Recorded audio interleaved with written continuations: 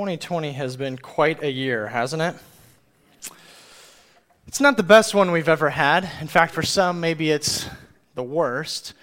Friday, we've got the recession on our hands, the forest fires, a week of smoke and no breathing for us, rioting, racial tension, the contentious election, and of course, could we forget the pandemic with a fresh new set of restrictions coming out this last week?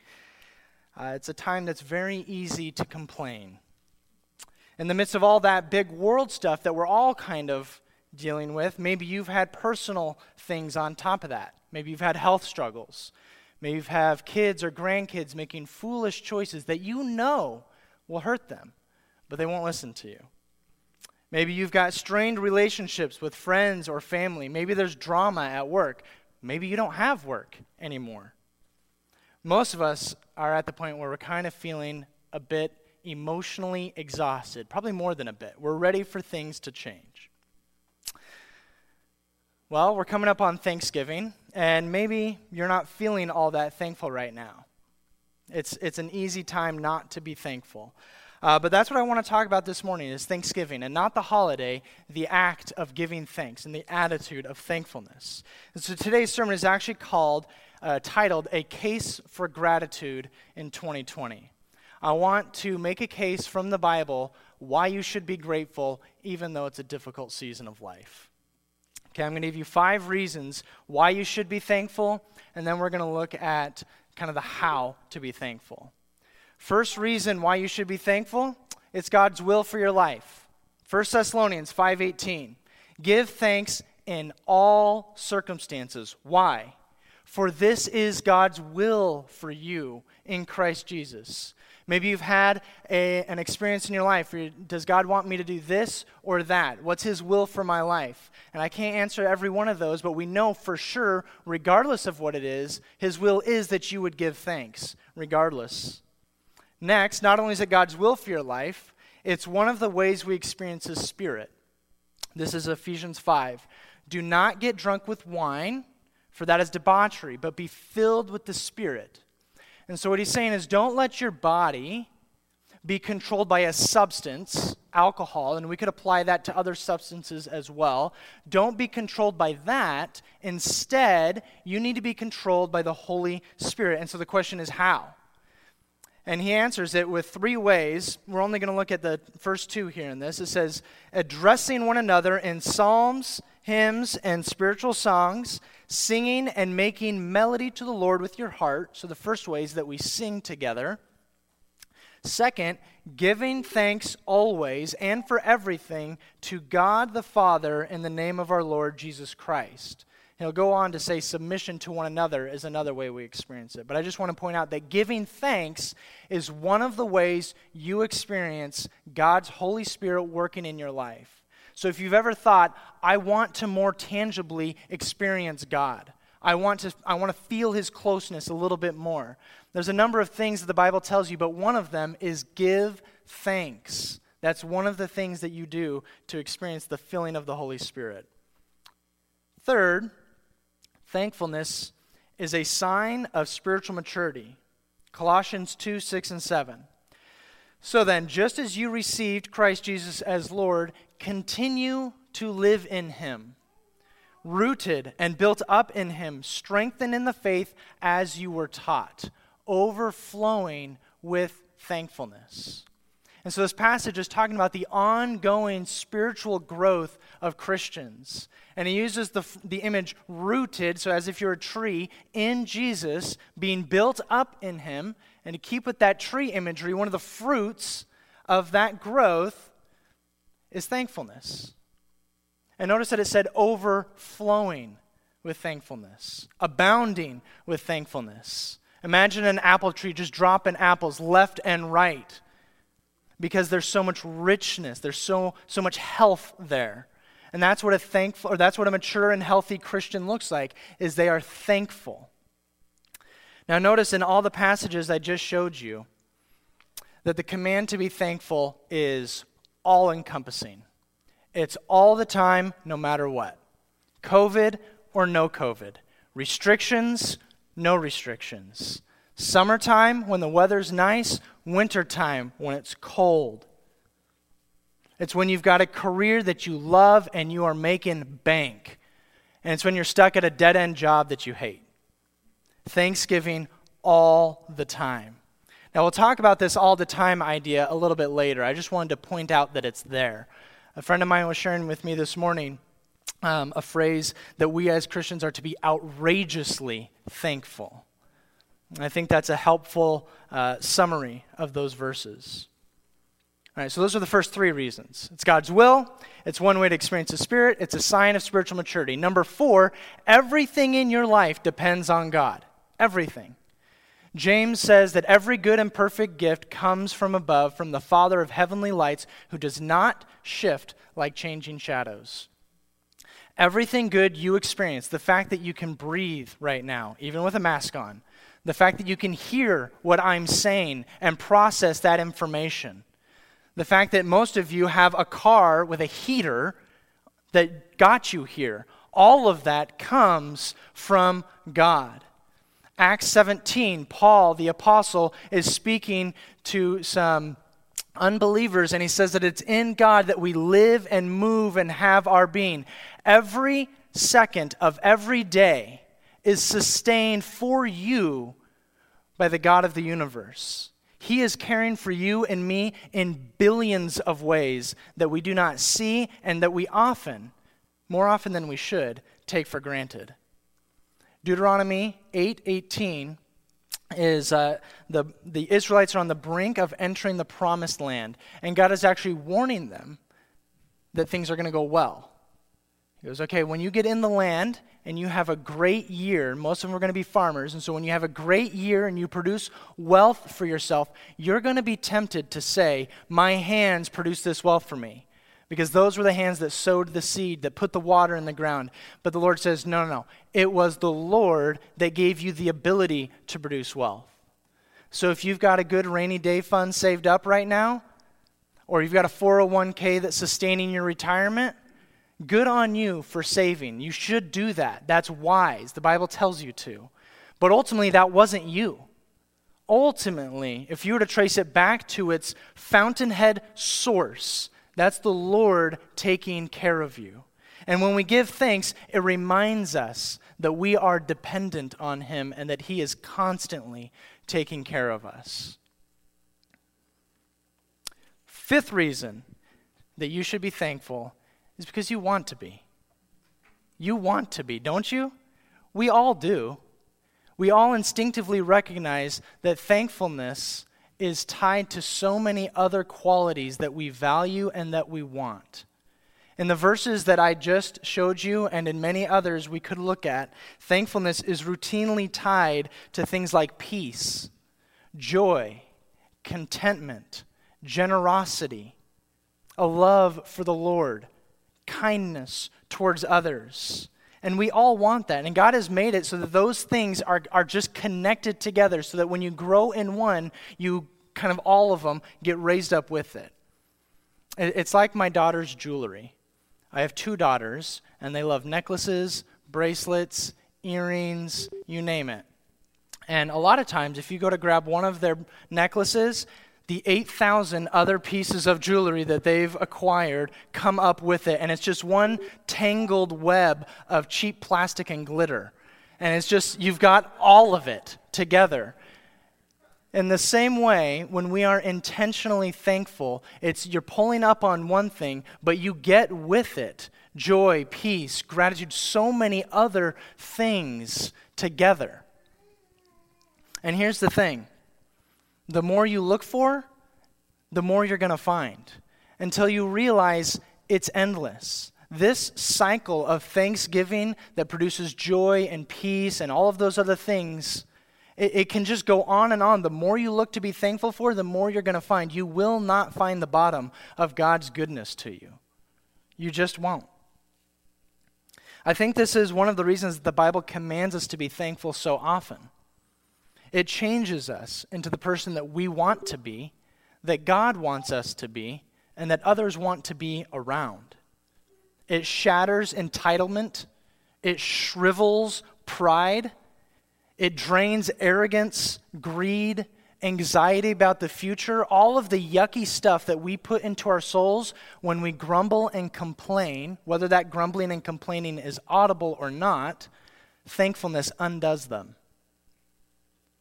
And so there's 5 reasons that you should be thankful even in 2020. It's God's will. It's a way to experience the Spirit. It's a part of spiritual maturity. Everything in your life depends on God, and it changes you into a better and a happier person. Now, I kind of went quickly through that because this is what I think of as a reminder sermon. You all know you should be thankful. I feel like I don't need to try that hard to convince you that's a good idea. But I also mentioned earlier that 2020 has been hard, right? And the commands are all the time. So I want to ask the question, really all the time? Even when there's a global pandemic happening? Even when you've experienced a personal, serious tragedy or loss? Even if you've been diagnosed with depression or anxiety? Even when someone you love has gotten in a car accident? Do you really have to be thankful even then? Well, let me say the command to be thankful is not a command to pretend. It's not the command to put on this mask that says, I'm fine, I'm fine, I'm fine, everything's great, and downplay the difficulties in your life.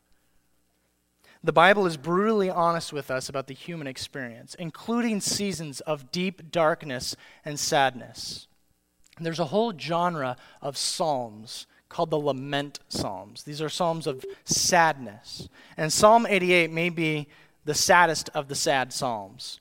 Almost all of those lament psalms have kind of an upward turn about knowing that God will take care of me at one point. Psalm 88 does not.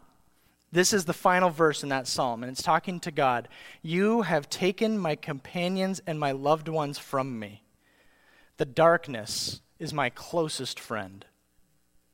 Psalm 6. I am worn out from groaning. All night long I flood my bed with weeping. I drench my couch with tears. My eyes grow weak with sorrow. They fail because of my foes. Story from Jesus' life in Luke 22. Being in anguish, he prayed more earnestly, and his sweat was like drops of blood falling to the ground. So Jesus is in agony. And he rises from prayer. It says he arose from prayer and he went back to his disciples, and what does he find? They're asleep. And why are they sleeping? Because they are exhausted from sorrow. You ever been there? You ever been exhausted from sorrow? The Bible gives you permission to lament. It gives you permission to grieve. It gives you permission to be sad and to recognize things are hard. But it doesn't give you permission to do it the same way everyone else does. Being a thankful Christian does not necessarily mean you need to have a chipper attitude like you work at Dutch Brothers all the time. Hey, how's it going? What are your plans later today? Totally rad. You don't need to be obnoxious. But it does mean that we experience the difficult times in life differently than the rest of the world. We look back when we're thankful to God's faithfulness. And when we give thanks, it is our trust. It is an act of trust that he is doing something even when we cannot see it for the future. Going back to 1 Thessalonians 5:18, notice here it says, give thanks in all circumstances. It does not say give thanks for all circumstances. In all things, yes, you should give thanks. But it's not telling you to pretend like everything is good. Now this phrase, or this word, all circumstances, could also be translated all things. And there's a reason we can be thankful in all things, because Romans 8:28 tells us, go ahead and put that verse on the screen, that in all things, we know that in all things, same word in Greek, God works for the good of those who love him and have been called according to his purpose. Now, I recognize that this verse, for many believers, has been used so many times that it's kind of lost its punch. But if you're a believer in Jesus, you have got to get that truth drilled into your heart. You've got to take that promise to the bank. everything, every single thing in your life, in this universe, is being used by God for your good. There is no such thing as meaningless suffering or pointless pain at all. You have a promise from the God of the universe who is sovereign over all things, who sustains you, who cares for you, who has been here long before you are born, and if he tarries, he'll be here long after you're dead. He has promised you he will not waste any of it. Any of it. He'll use the coronavirus. He'll use your reduced income. He'll use the difficult people in your life. He'll use the hard things that you experience as the tools in his hand to sculpt you more and more into the man or the woman that he has called you to be. At the end of your suffering, you will be more like Jesus because God has promised to do that for you. Here's the thing, though. You will not see it. You won't get it. You're not going to understand exactly what he's doing. You'll only understand that he's doing something. You have to trust. And when you give thanks, even in the valley of the shadow of death, that is a huge act of trust.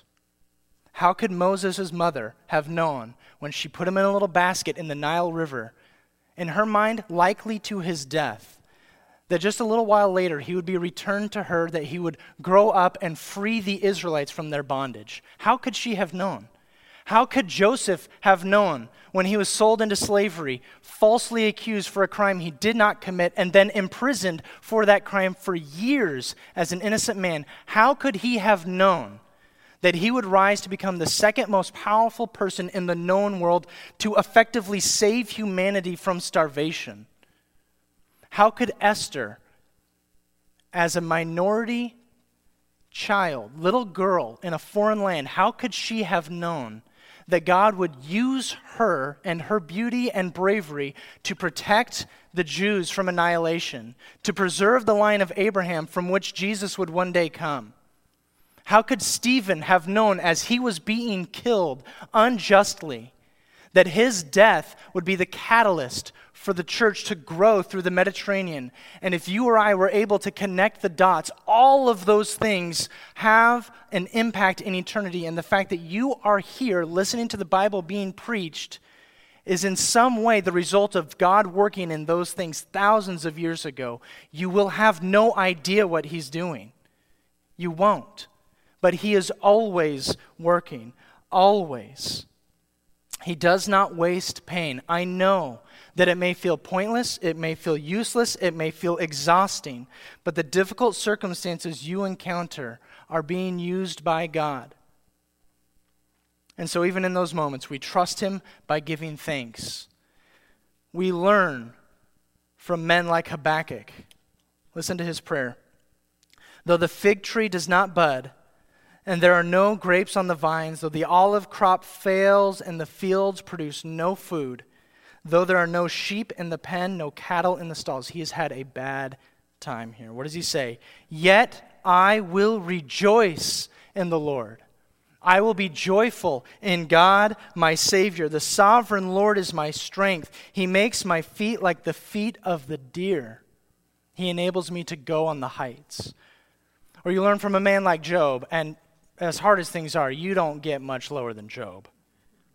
Naked I came from my mother's womb, and naked I will depart. The Lord gave, and the Lord has taken away. May the name of the Lord be praised.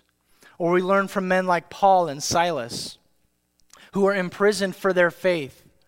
And instead of sitting in the cell grumbling and complaining about their rights, they're singing songs of praise to the Lord. You see, it's when we give thanks, not when things are easy, it's when we give thanks that things are hard, that we rise to a new level. That's when God changes things. That's the turning point for us.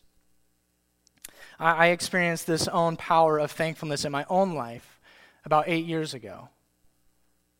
My father had passed away suddenly. It was one of those things, I got a phone call, and totally out of the blue, he had died earlier that morning.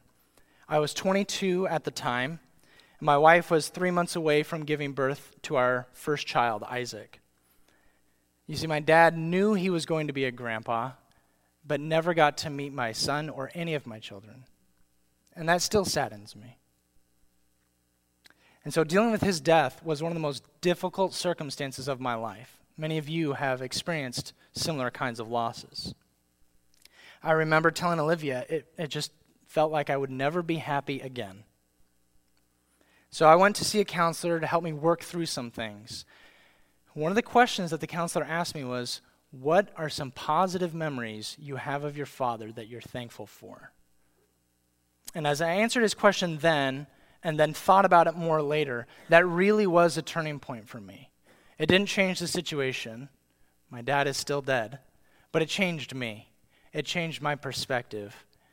And any of you who've experienced grief know that even after you've come to terms with the loss, it still comes in waves.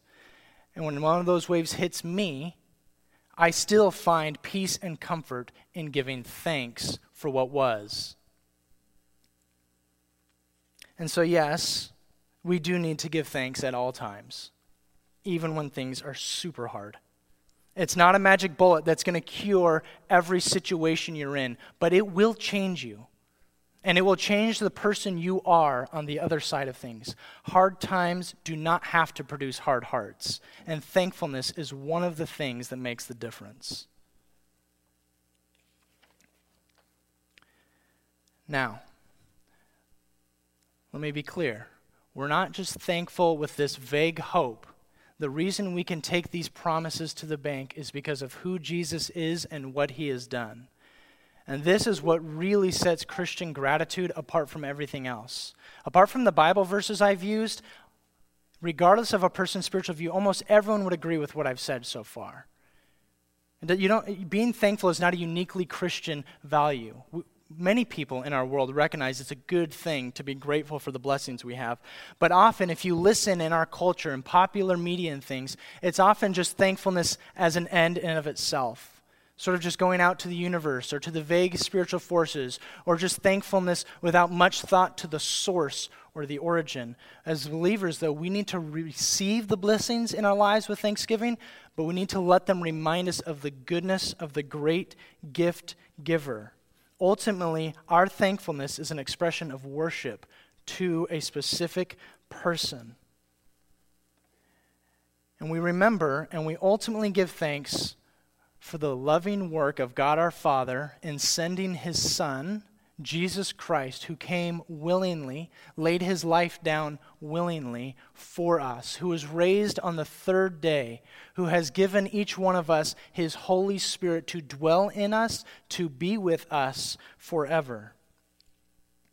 And now we understand as believers that that work of the gospel supersedes everything else in our lives. All the blessings that you have, a warm home, a loving family, a good job, whatever it may be, when you go around the Thanksgiving table and you all say something, those are all good things and you should give thanks. But you need to understand that's the icing on the cake. That is the cherry on top. That's God going the extra mile for you. Because before all of that, you've been forgiven of your sins. You stand righteous before the God of the universe, as righteous as Jesus Christ himself. You've been brought from darkness into light. You've been given a new heart. You've been promised a bright future. You've been connected with Christians both in this room and around the world.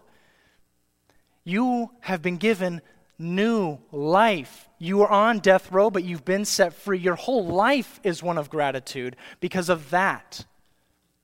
And so all the other gifts, yes, we enjoy them with thanksgiving, but we recognize the reason we can be so sure that God is doing things, the reason we can be so sure that he is good is because he has not withheld his most precious Son from us.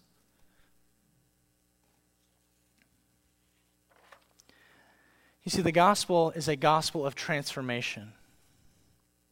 It changes us into new people. From people of darkness to people of light. From people who believe and live in lies to people who believe and live in truth. And one of the many trickle-down effects of that heart-level transformation is a change of our attitude from one of entitlement to one of gratitude. The more that we consider God's glorious grace in our lives, the more we reflect on the gospel, it infuses gratitude into our ungrateful hearts. And so thankfulness just becomes the default language of any heart that has been soaked in the grace of God. It is God's will for us because it keeps us centered on His grace. It's a way of experiencing His Spirit because we become constantly aware of what He's doing. And we begin to feel in our hearts what we should. It's a path to spiritual maturity because it keeps us grounded and rooted in the main thing. And so let us be thankful. Let us regularly, not just on Thanksgiving, let us regularly remind ourselves of God's kindness to us. Let this Thanksgiving be a reminder to you and to me that yes, we need to be thankful, not just now during Thanksgiving, but at all times, in all circumstances. Even when things get hard, don't become a whiner. It will do the opposite of Thanksgiving. It will harden your heart. Consciously give thanks every time you experience something good in your life. I encourage you to start the habit before you go to bed. Try to think of 5 specific things that day that God did that you're thankful for. If you want a real challenge, how about before Thanksgiving, try to come up with a list of 100 things since January that you're thankful for. You have reasons to be thankful, even amidst hard times, and you have the power to be thankful in the gospel. The Bible makes it clear that we're to be a thankful people because we've been impacted by the grace of God. May God make us outrageously thankful. May He make us people who are overflowing and abounding with thankfulness. So don't let 2020 get you down. You still have reasons to give thanks. Let's pray. Father, thank you. Thank you for your goodness and your kindness towards us. Thank you for your faithfulness that endures through all generations. Thank you for your love that is so pure and right. Thank you that you have given us your Son, Jesus Christ. And Jesus, I thank you for laying down your life for us. I pray as we sing now songs of gratitude and praise that you would warm our hearts, that you would remind us of the great truths of how great you are. In Jesus' name, amen.